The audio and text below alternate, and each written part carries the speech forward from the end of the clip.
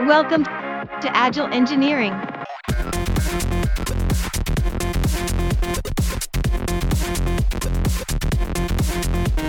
A podcast covering subjects like DevOps, Agile, development, cloud, and more.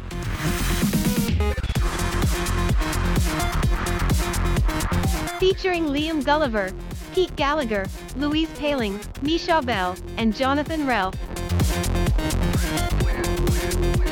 This is episode 7.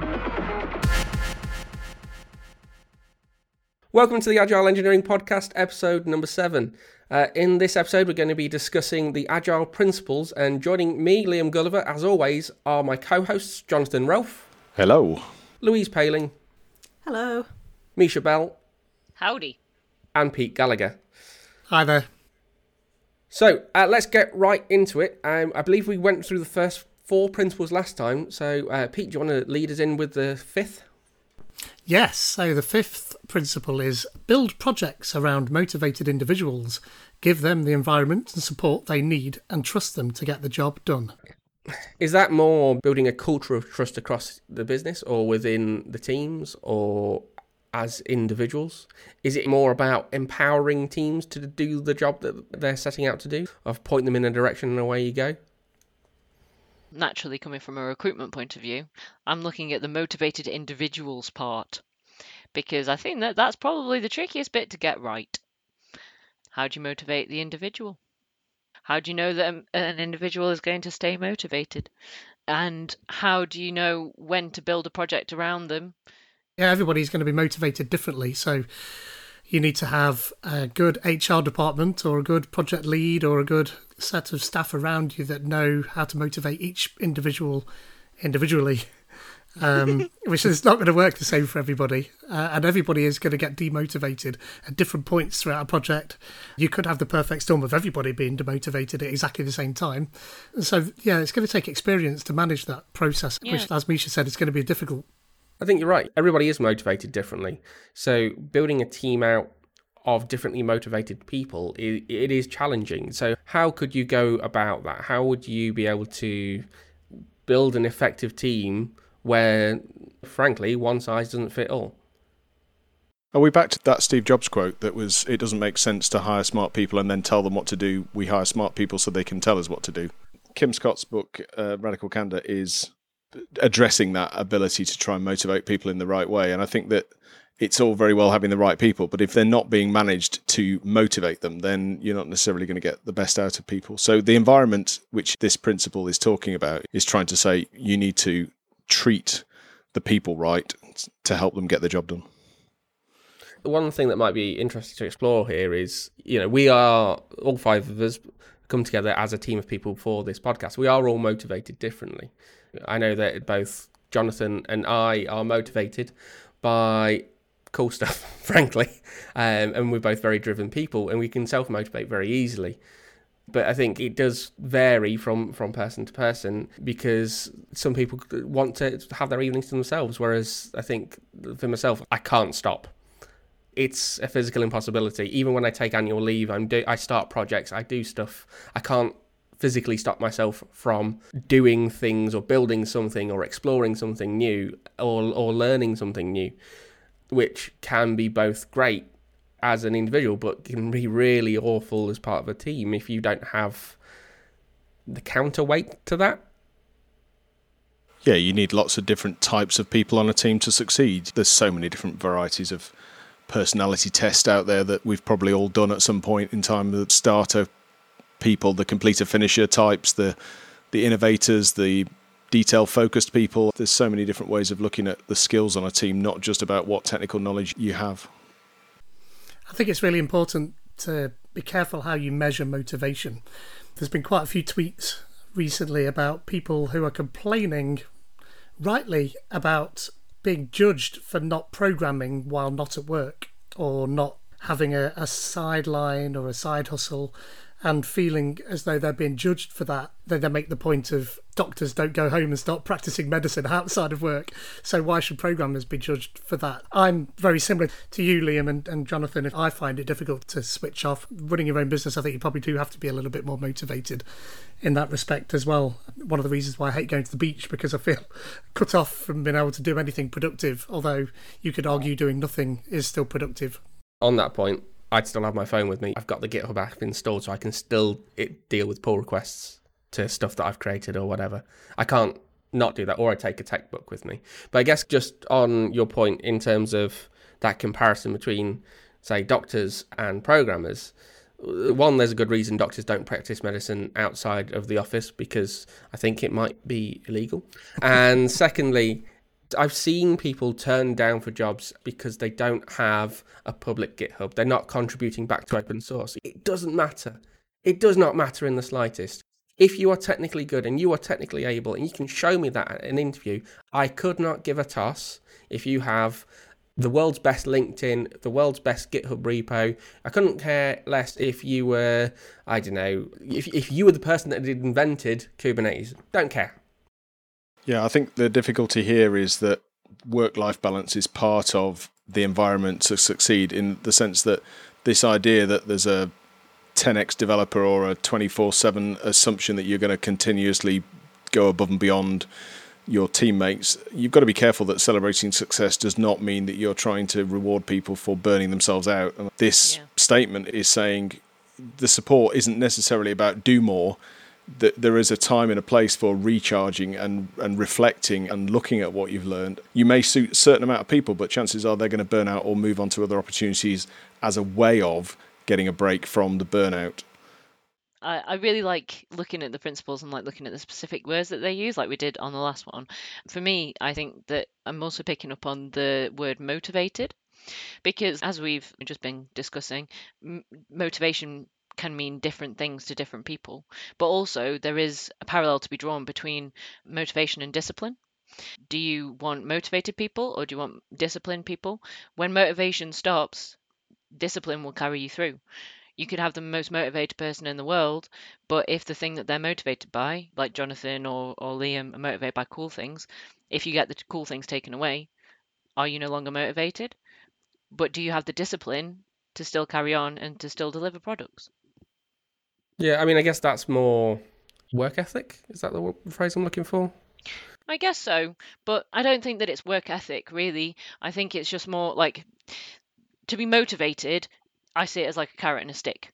So, you've got to give the person what they want, and then they'll do the thing. With discipline, they'll do the thing because they have to do the thing. Like me and exercise. I'm never motivated to exercise, but I do it every morning because I'm disciplined and I'll do it regardless of whether I want to or not. But I don't know. I don't really know what I'm getting at, so I'm going to stop now. I think that we have been spending a lot of time talking about the motivated bit of this, and I think that is probably the key point for me as well. But I think the rest of this principle is important as well, particularly around making sure everyone's got the right environment and support. So you can have people as motivated as you can have them, but if they don't really understand what it is they're doing or the ability to do it. So I think part of that support is making sure they understand what the end goal is, what they're aiming to do. And there's also talks about build projects around motivated individuals. We're not talking about your development team. We're actually talking about everybody who needs to be involved for the project to be successful. So that's outside of the immediate development team as well. I think that fleshes out just having the right motivated developers there. You need all of the disciplines to make it work. That's a really good point, because what's going to motivate a developer? Cool, shiny stuff. What's going to motivate a salesperson? Not cool, shiny stuff. Or a product manager, they just want to ship things. They want people to be, communicative. And really good point. I think you could read to the end of that sentence as well with the word trust. And I think trust is a very good motivator. And lack of trust is a really good way to demotivate people. Yeah. Certainly when you read the Unicorn Project, then the trust element there not being able to deploy your own code and having no relationship between what it is you're doing and the final product, and not being involved in rollouts and not being told why you're doing things or not being invited to meetings, and because you're just not a trusted part of the whole engine of production there. I think it's really important that people do feel trusted and safe as well. That safety is key to make people branch out, try things without the worry that they're going to lose the job. It's actually something I've been noticing people talk about, universal basic income as well. And I know that seems to sound like a tangent, but it's not really. One of the things that people are complaining about the possibility of universal basic income is people not being motivated to work, because their motivation at the moment is to not lose their job. Whereas your motivation should be to make good stuff and not fear. So all of that, I think, comes full circle. I'm wondering if the big thing about this, I mean, the hardest thing, at least, is looking at things like the 16 personalities and seeing how they all work together and fit together as a team.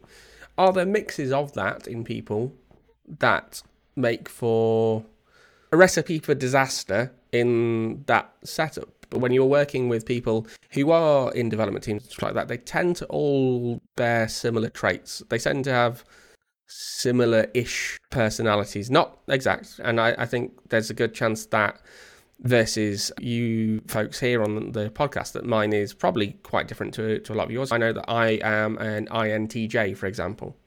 But I expect that within that, there's probably some similarity as well. I think for a lot of us that those tests are interesting as snapshots, but they don't define you forever. And in the same way that depending on the team dynamic of any project, you will find that strengths will come out based on the project work you're doing or the people you're working with. So I think in some respects it's not fixed in stone. You may have a preference, but you can also grow and change over time anyway. It's difficult to say that is a useful exercise to do with the team to understand what may motivate them, because that would be a very brittle way of managing them. And I think people change over time. If you've done pair programming between developers, you'll find that just working with a different person can unlock completely different conversations or insights. And it's not necessarily to say there's anything wrong with the previous pairing. It's just everybody's unique. I remember reading years ago that Lego hold, I can't remember exactly what they call it the days, but basically they go, here's what we're working on. Do you want to switch teams? Do you want to move around? Do you want to come and work on this thing? I can imagine some of those decisions were because they'd work better with person A and B over person C and D, regardless of what the problem is. It's self-organising teams around both not just the work, but maybe the people that you like and get on with as well. Yeah, definitely. So I've been thinking about the environment that people need.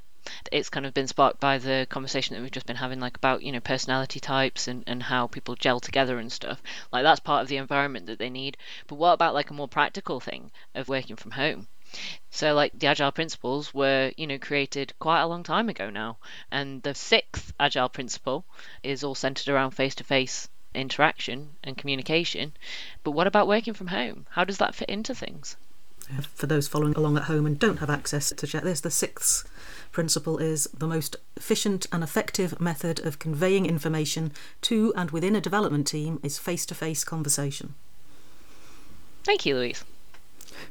I was going to make almost exactly the same point, actually, but I was going to go back to trust on that one. And working from home, I think there's a lot of companies that have got the facility or did have the facility to let their employees work from home, but just didn't trust them to.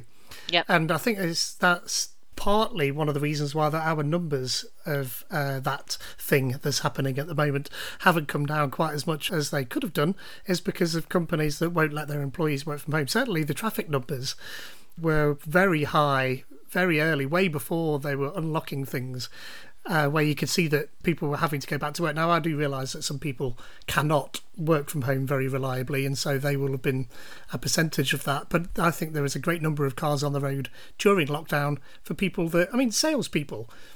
A lot of the cars I saw were, although maybe I'm sort of putting them into one basket, salespeople type cars. Not Ford Focuses, not little Fiestas. These were big 4x4s or posh Jaguars and things like that. So I'm pretty sure there's a lot of people that just weren't trusted to work from home for one reason or another. It's interesting. That is interesting. I'm technically classed as a salesperson, although I really, reel against it. But I have a Toyota Yaris. I've seen Misha's car. It is not like a Range Rover Evoque or anything like that. Yeah, it just goes to prove that you're not a salesperson, Misha. I have nothing against salespeople, by the way. Just demonstrating a point about lack of trust in working from home. That's all. So how do we feel that's changed over lockdown then, in the sense that Agile Principles 6 talks about face-to-face conversation? How easy has that been for you where you have tried that? I found it easier. I found people are a lot more accessible when everybody's in the same boat. There's always been a thing where it's been potentially a good idea to go with lowest common denominator. If you've ever been the person on the other end of the phone trying to keep up with a room full of people, it can be really difficult. Whereas if everybody's on the phone, it's different. And of course, we've all seen the vast improvement in WebEx technology over the last few months. That has just got better and better. No matter what platform your company is using, it's come on leaps and bounds, and it really has made it a lot easier to do. Yeah, I would very much echo that like 1,000 times. I was the only remote worker in my company. It's only a little company, like 15 people, but still. And it was really isolating. I would shout, and people would not pay any attention to me. They just had the oldest laptop open for me to be on. I was ever present in the office, but the laptop was that bad, so anytime anybody spoke, it sounded robotic to the point where I had to take my earphones out because it hurt. That, and not being able to go and get people's attention, being the odd one out. But then as soon as everybody had to work from home, and it's the great leveler.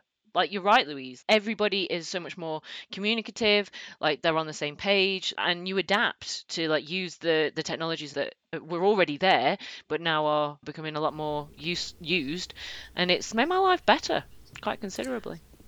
I'd actually say it's a bigger leveller than just people like yourself who were working remotely, because although I have, for a lot of my career, agreed with this, face-to-face is always best, it's actually not necessarily a particularly accessible way of communicating with everybody. There are people who can struggle with that a lot. Yep. And I think actually a lot of the technology has helped with this. So there's a lot of like auto captioning, for example, that might be there. Or people who can now actually communicate better in text, where maybe if they're not great at hearing or English isn't their first language and text-based is better, that's much more available to them now. Yeah. And like as a like little kind of side note, and it might be like a psychological thing that nobody would really pay attention to, but like it can remove different like power dynamics sometimes, because like I imagine that you must, well, I don't know how to put this, but like, you're quite short, Louise, and so like, when you're around other people, that height difference, even in and of itself, can subconsciously create different barriers potentially. But like, if everybody sat down at a desk, you're just a floating head. You don't know now that I'm not actually 10 feet tall. I could be. Yeah. It would be interesting to see the stats from companies as to whether or not there have been more video calls than emails, or rather if those numbers have changed in one direction or the other. My feeling is that people are happier now to jump on a video call rather than sit there and draft out a big long email, whereas that certainly when you're sitting working in an office, that didn't happen as much because you'd have to organise for everybody to be at a particular point, a particular stage. And I think now people are happier. Let's just jump on a call and we can have a quick chat. And I think that speaks specifically to that sixth principle there, in that this is still face-to-face. And what they're really trying to get at is that people shouldn't be emailing. Slack and Teams, that's sort of an in-between, I think, because it's more instant, isn't it? More, direct messaging at that point. But certainly, even telephone calls are nowhere near as good as a face-to-face, because you can judge people's reactions to that. And we're very, we need that. We're emotive people. We need to be able to see instant reaction to something they say. Perhaps you shut up because everybody looks shocked, or you carry on your role because everybody looks engaged. So, I think it's mega important. Yeah, I agree. Yeah, absolutely. I mean, coming at it from a couple of angles here. So, I lead, I've got a team where I work, and yeah, we do face-to-face calls, but most of our communication is just through Slack a lot of the time, or Teams or whatever, rather than being on a face-to-face call, and I'm finding it's just as effective. Now, me personally, for a job and a career that I've chosen that's really heavily people-based, I don't like people. I just don't. Apart from us, you like us. Yeah, I'm not very good at the people thing. I can do it in a work context, but generally speaking, I'm fairly socially awkward. I get really bad anxiety around like big groups of stuff. And so, I decided with Misha that the best thing to do would be to start a meetup.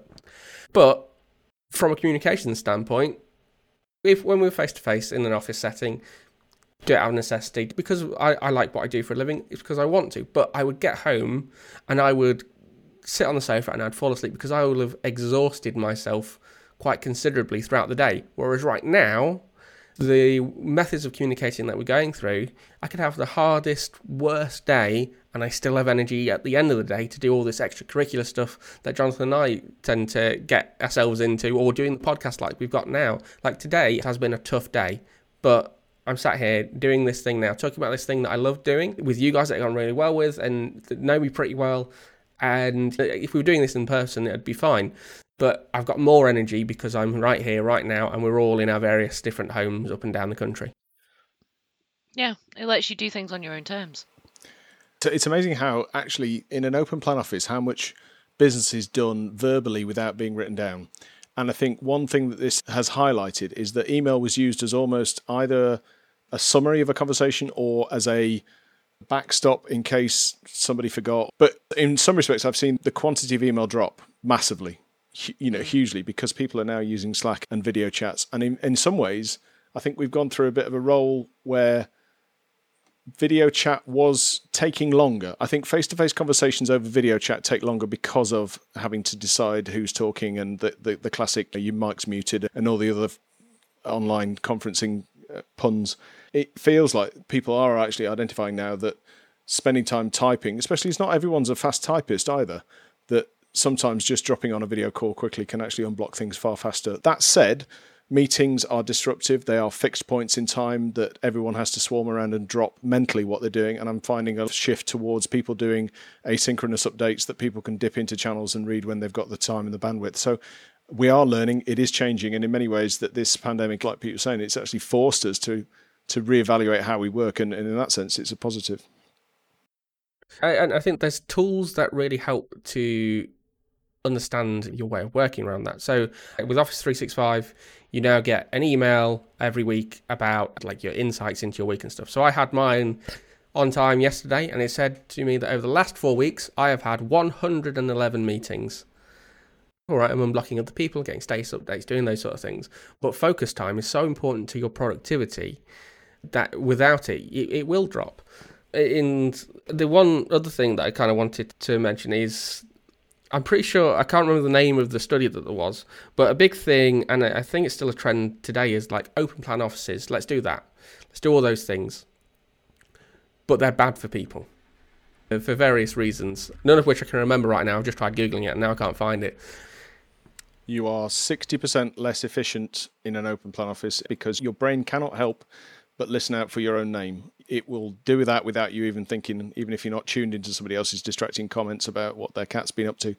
And I think that's the one thing about this that's beneficial is I've been wanting walls and I've got my own walls because I'm working from home.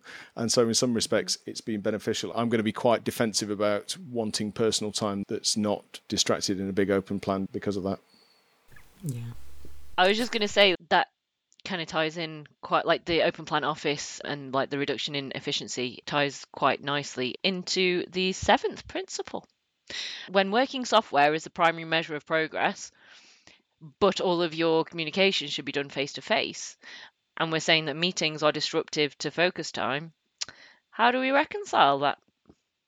Misha, between this episode and the previous one, have you been practicing your segues into different points? No, I haven't. You've been doing really well. It's a talent. And I guess that's where you can see that in your velocity, in the progress through your sprints. If you've got 40 hours of work for one person in a sprint and it should take a week. That's probably overloading them in this example, but it's easier maths. And they aren't getting through that in their allotted time, then there is a metric, or a marker at least, to show that they're not being as productive as they could be. And you can probably use that information to start prompting questions, going, okay, well, so why has that been a thing? Or it should come up at stand-ups, or even throughout the day, saying, look, I'm blocked because of this, there's this going on, there's all these distractions or whatever. But that is easier said than done, right? I've now got all the questions on this topic. I'm not involved in a company like you are. I didn't notice any difference as far as workload was concerned, because I had companies that went offline, but at the same time I had others that came online. For you that are working on a single project where you've got sprints and things like that, at the start of lockdown, did you have to change how that was all going to work when people were furloughed? Did you take that into account, or did you say, go home and work in exactly the same way as you always have, with the exact same amount of efficiency? Or did you have to take that into account and change sprint lengths and key dates and things like that? Did any of us really know how we were going to end up working from home? I think we've been learning as we've been going. If we had the answers when we went into lockdown, we would have probably been more efficient. There was a learning curve. There was time to adjust to the pandemic and the lockdown, and how we even got toilet roll. And so in many respects, I don't think any company had necessarily the right answers going into that. I didn't mean actually the planning. I meant when it happened and you were already in the middle of the sprint, and you've been very fortuitous if you were in between sprints at that point. Did whoever the project managers, project leads at that point go, right, that date is going to have to get pushed no matter what we do, because everybody is going to have to transition to a different way of working. We can't expect the same estimates to work on all of that burn down and things like that. It just doesn't work that way. And are you a bad company if you didn't do that? If you then expected your staff to then go home and work with exactly the same efficiency as they were able to before, even taking everything into account about having to work from home, just the fact that people are going through this big event, it's once in a lifetime event, a once in a generation event. People cannot maintain concentration under those circumstances, so their speed of work is definitely going to be affected. But how do you stop people from becoming demotivated because of that as well? So all the way back there to the fifth one. Again, that's a question to those people that are working in those environments. I guess from my point of view, we didn't really change anything. We didn't change dates, we didn't change sprints. In terms of the team that I have, and the team that I work in, we had fairly flexible working anyway. People would work from home. I'd work from home at least once or twice a week anyway, because I live an hour away from our office. The whole team had that capability, so it didn't really change. And I was already doing that for the first couple of weeks ahead of lockdown anyway, as I was having to self-isolate. And yeah, it's not really changed anything. The only sort of bump in the road is more around the whole team adjusting to that we are all remote and getting used to all our ceremonies are now all going to be on calls, or it's going to have a new way of pair programming or interacting with clients or customers or stakeholders or whatever. But it's found a new normal relatively quickly, and I think, in my opinion at least, we're doing better now than we were when we were all together in an office that was open plan. This reminds me of Tom Hoyland's talk about making things visible, because if working software is the most important thing that the team does, if we don't account for all the other things that distract us from that mission, if you're not making it visible that you've been dragged into 110 meetings, then nobody knows that that's actually slowing you down from the most important thing, which is working software, which is what Principle 7's trying to remind us, to challenge all the other stuff that might creep into your working day. I guess I'm the last one who's been working in that environment. So for my team, one of the development teams was carry on with what you're working on, fully understanding that even just taking laptops home, setting things up at home, working that out was likely to change the end result. But also working in an IT department where we're responsible for a large company that isn't IT focused, isn't set up to be able to work from home, then a good chunk, over half the department, was focused on how do we mobilise this entire company. That was just immediately stop what you're doing. This is now the entire focus of what we're working on right now. Nothing is more important than making sure people don't have to come into the office. But Agile is flexible, so in many ways, the whole point of this is that we adapt to challenges as they come in. So I think, yeah, Pete, we likely did go back and say, we're not going to meet this deadline, but that's the way we roll with Agile engineering.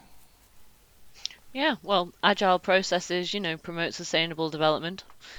See where I'm going with this. Yeah, no, I just found it quite interesting. It says the 8th principle is agile processes promote sustainable development. The sponsors, developers, and users should be able to maintain a constant pace indefinitely, which I think does tie in really nicely with what Pete was saying about the pandemic having to shift people out of the environment that you've created, and you have to increase the support that you give them in different ways, in ways that people have never had to do before. So it really kind of ties all of the different points together, I think. Yeah, discuss.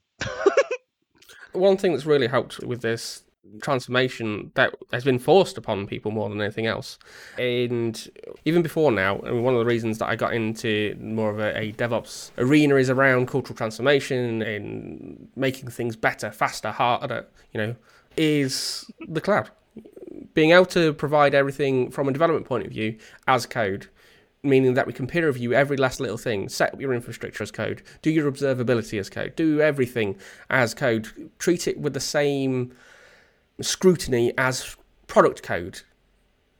It ends up paying off in dividends in terms of your throughput, what you're putting through your constraint. COVID has introduced a constraint in the fact that teams are more distributed, but by having that common understanding and common approach through that everything as code movement does, in my opinion, make things a lot simpler down at that level. And it could be from your site reliability engineers through to your cloud systems engineers or your server side front end. There's enough there that you can follow a similar set of practices and principles that everybody will know regardless of your code base, to help really drive efficiency through. I'm not going to lie, this is my favourite Agile principle, if I'm allowed one. I have issues with number 6 because they talk about face-to-face being efficient, and I disagree. But this one, the bit that I love most is the end where it says users should be able to maintain a constant pace indefinitely. It's the bit about reminding yourself that, yes, as a team, we can swarm around deadlines if they are immovable and you don't like the sound of them wishing past you. I think you need to make sure that you're constantly taking the temperature of teams to make sure that the current workload is maintainable without them burning out. And I think that's why I love this one so much, because whilst the rest of it's all about get the value out to the customer, do more efficiently, this one reminds us to go back to the team as part of retros and actually say, look, how are you feeling? And actually getting them to score themselves on, it doesn't matter what kind of arbitrary scale it is, but just ask them how they're doing, because that maintainable pace is the only way your team's going to consistently get to a velocity that actually means something to planning. My question was going to be on that exact point, actually, but more towards small companies, small businesses who have very lumpy and often, multiple projects will appear at the same time, and you don't have a consistent pace. You have a consistent pace perhaps within a tight timescale, but often you'll have companies that'll come up to a consultancy like mine, and it's like buses, and I can have 3 projects running all at the same time, and I don't have a consistent pace at all. And I don't measure that pace. It's literally just, when do you need it? And if they need it before the person that I'm already working for, then they'll get bumped a little bit. But the other person will never know that. I'm just trying to manage the client is all you're doing at that stage. But I mean, I'm a one-person band, but I think 15 to 20 people even, with a dev team of 5 or something, must find it difficult to maintain a pace that works across all different sorts of projects. And every single project is going to be different. All the deadlines are always different. So does that happen in big companies as well? And is that just down to the project leads and the management to smooth that out for everybody underneath? Well, yeah, I think you get it in peaks and troughs, really, wherever you go. It could be fine one minute where you get that consistent throughput, especially if you're working on a larger project, not just in a larger company. Or it could be, okay, well, that's going to trail off, and then somebody has this great big new idea, let's spend 2 weeks building it, and then that trails off again, or whatever. But I mean, the point that I wanted to make was I look at it as a consistent pace per sprint, not generally across the year and that sort of thing. You make sure that they're consistent over 10 or however many day period to keep that thing moving, because at the end you in theory are shipping a working product increment, and you want to continue that velocity throughout. That reminds me of a great story of a company that I've previously worked at, where a developer couldn't get his head around the fact that Agile meant that we would be checking in on his progress regularly, and he wasn't going to be able to sit and read BBC News until the end of the third month, when he could deliver it all in a mad panic in the last week. And I think consistent pace in that respect, you're right, Liam, is more about just trying to make sure that everyone's aware that you don't just leave everything to the last minute and do panic-driven development. Just in time. That's a pleasant way of putting it. But yeah, I think that's what my other half operates. it's kind of, I think you are the scheduler of your own work, Pete, in that sense, being a smaller instance. So you've got to be able to identify what's the prioritization that's appropriate. Yes, it does happen on larger scale, absolutely. I think it'll be fairly easy for us to continue talking about these principles for quite a long time, to even go into a third part around Agile principles. So I think at this point, it'd be good to take a look at what our key takeaways are for points 5, 6, 7, and the little bit of 8 that we have talked around. Pete, let's start with you. Stealing a little bit of Misha's thunder, I think identifying the words is always important to me in there. And motivation and trust from 5, I found that certainly everybody else need to latch onto those as well. And then, efficiency of the conveying of information from 6 is really, really important. I think we've all seen a big change in that since COVID, and that we're having to work differently. So we've all found different ways of talking to each other, and I think it's improved processes. The 7th one, I find that difficult. If you're not making working software, then what are you doing? Surely you ought to be producing that no matter what you're doing. So I don't find much in that one, but certainly in 8, that indefinite pace, I think Liam's right to call out that it's per sprint or per feature or whatever you classify as between 2 points rather than across an entire product or across an entire year. It's important to work with what you're doing at that moment in time rather than trying to make something that fits all. And that fits everything, all of those principles. Nothing will fit everybody all at the same time. You need to spend a bit of time organising yourself in a way that works for you. Yeah, I agree. I personally think that the Agile principles, again, can be not only applied to like software development, but if you just swap out different words, they can also be applied to majority of other industries, definitely recruitment. I do think that the Agile principles may need to be updated to accommodate for the changes in technology and people's situations and the pandemic. I think at the core, they're kind of common sense. If you give people the kind of environment that they like, the support that they need, monitor their progress in a fair way, I think that you'll have a great team. And I do think that those processes would ultimately deliver an efficient and cohesive and happy team.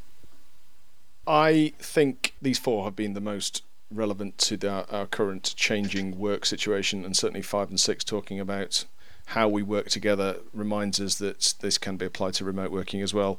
I don't agree with, as I've already said, with 6's idea that face-to-face is always the most efficient. Touching on Pete's point that I think almost Principle 7 about working software being the primary measure feels like a repeat of the first principle, which was that the highest priority is to satisfy the customer through early and continuous delivery of valuable software. Unless they're trying to call out the fact that metrics are important, realistically, I think that's a duplication. And then, as I've already said, number 8 is my favourite just because it's a reminder that actually we need to make sure we look after the team to make sure that this is continuously possible to develop the software at the rate that we can maintain. So I think certainly 3 of the 4 I think are still massively useful. I think my takeaways from today, I got 3. I think the first one is something we keep coming back to in various podcast wrap-ups, which is communication is incredibly important. You can't communicate enough.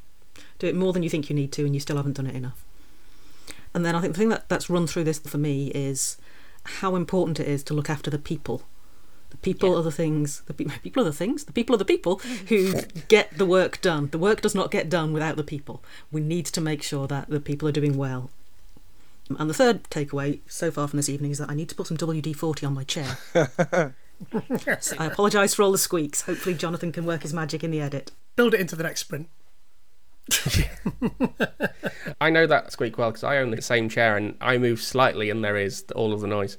My main takeaways really are these principles really need updating, not just for the present day in terms of what's going on with the pandemic, but even with technology changes. You know, teleconferencing has come on a long way since these were originally written. It makes talking face to face so much easier. The fact that this evening, as part of our recording this particular session, we've just put together a Google Meet and we're there, we can all see each other, we're recording all individually. It does make a difference. But you're right, in terms of things like working software being the primary measure of progress, that realistically should be the only measure of progress, in my opinion.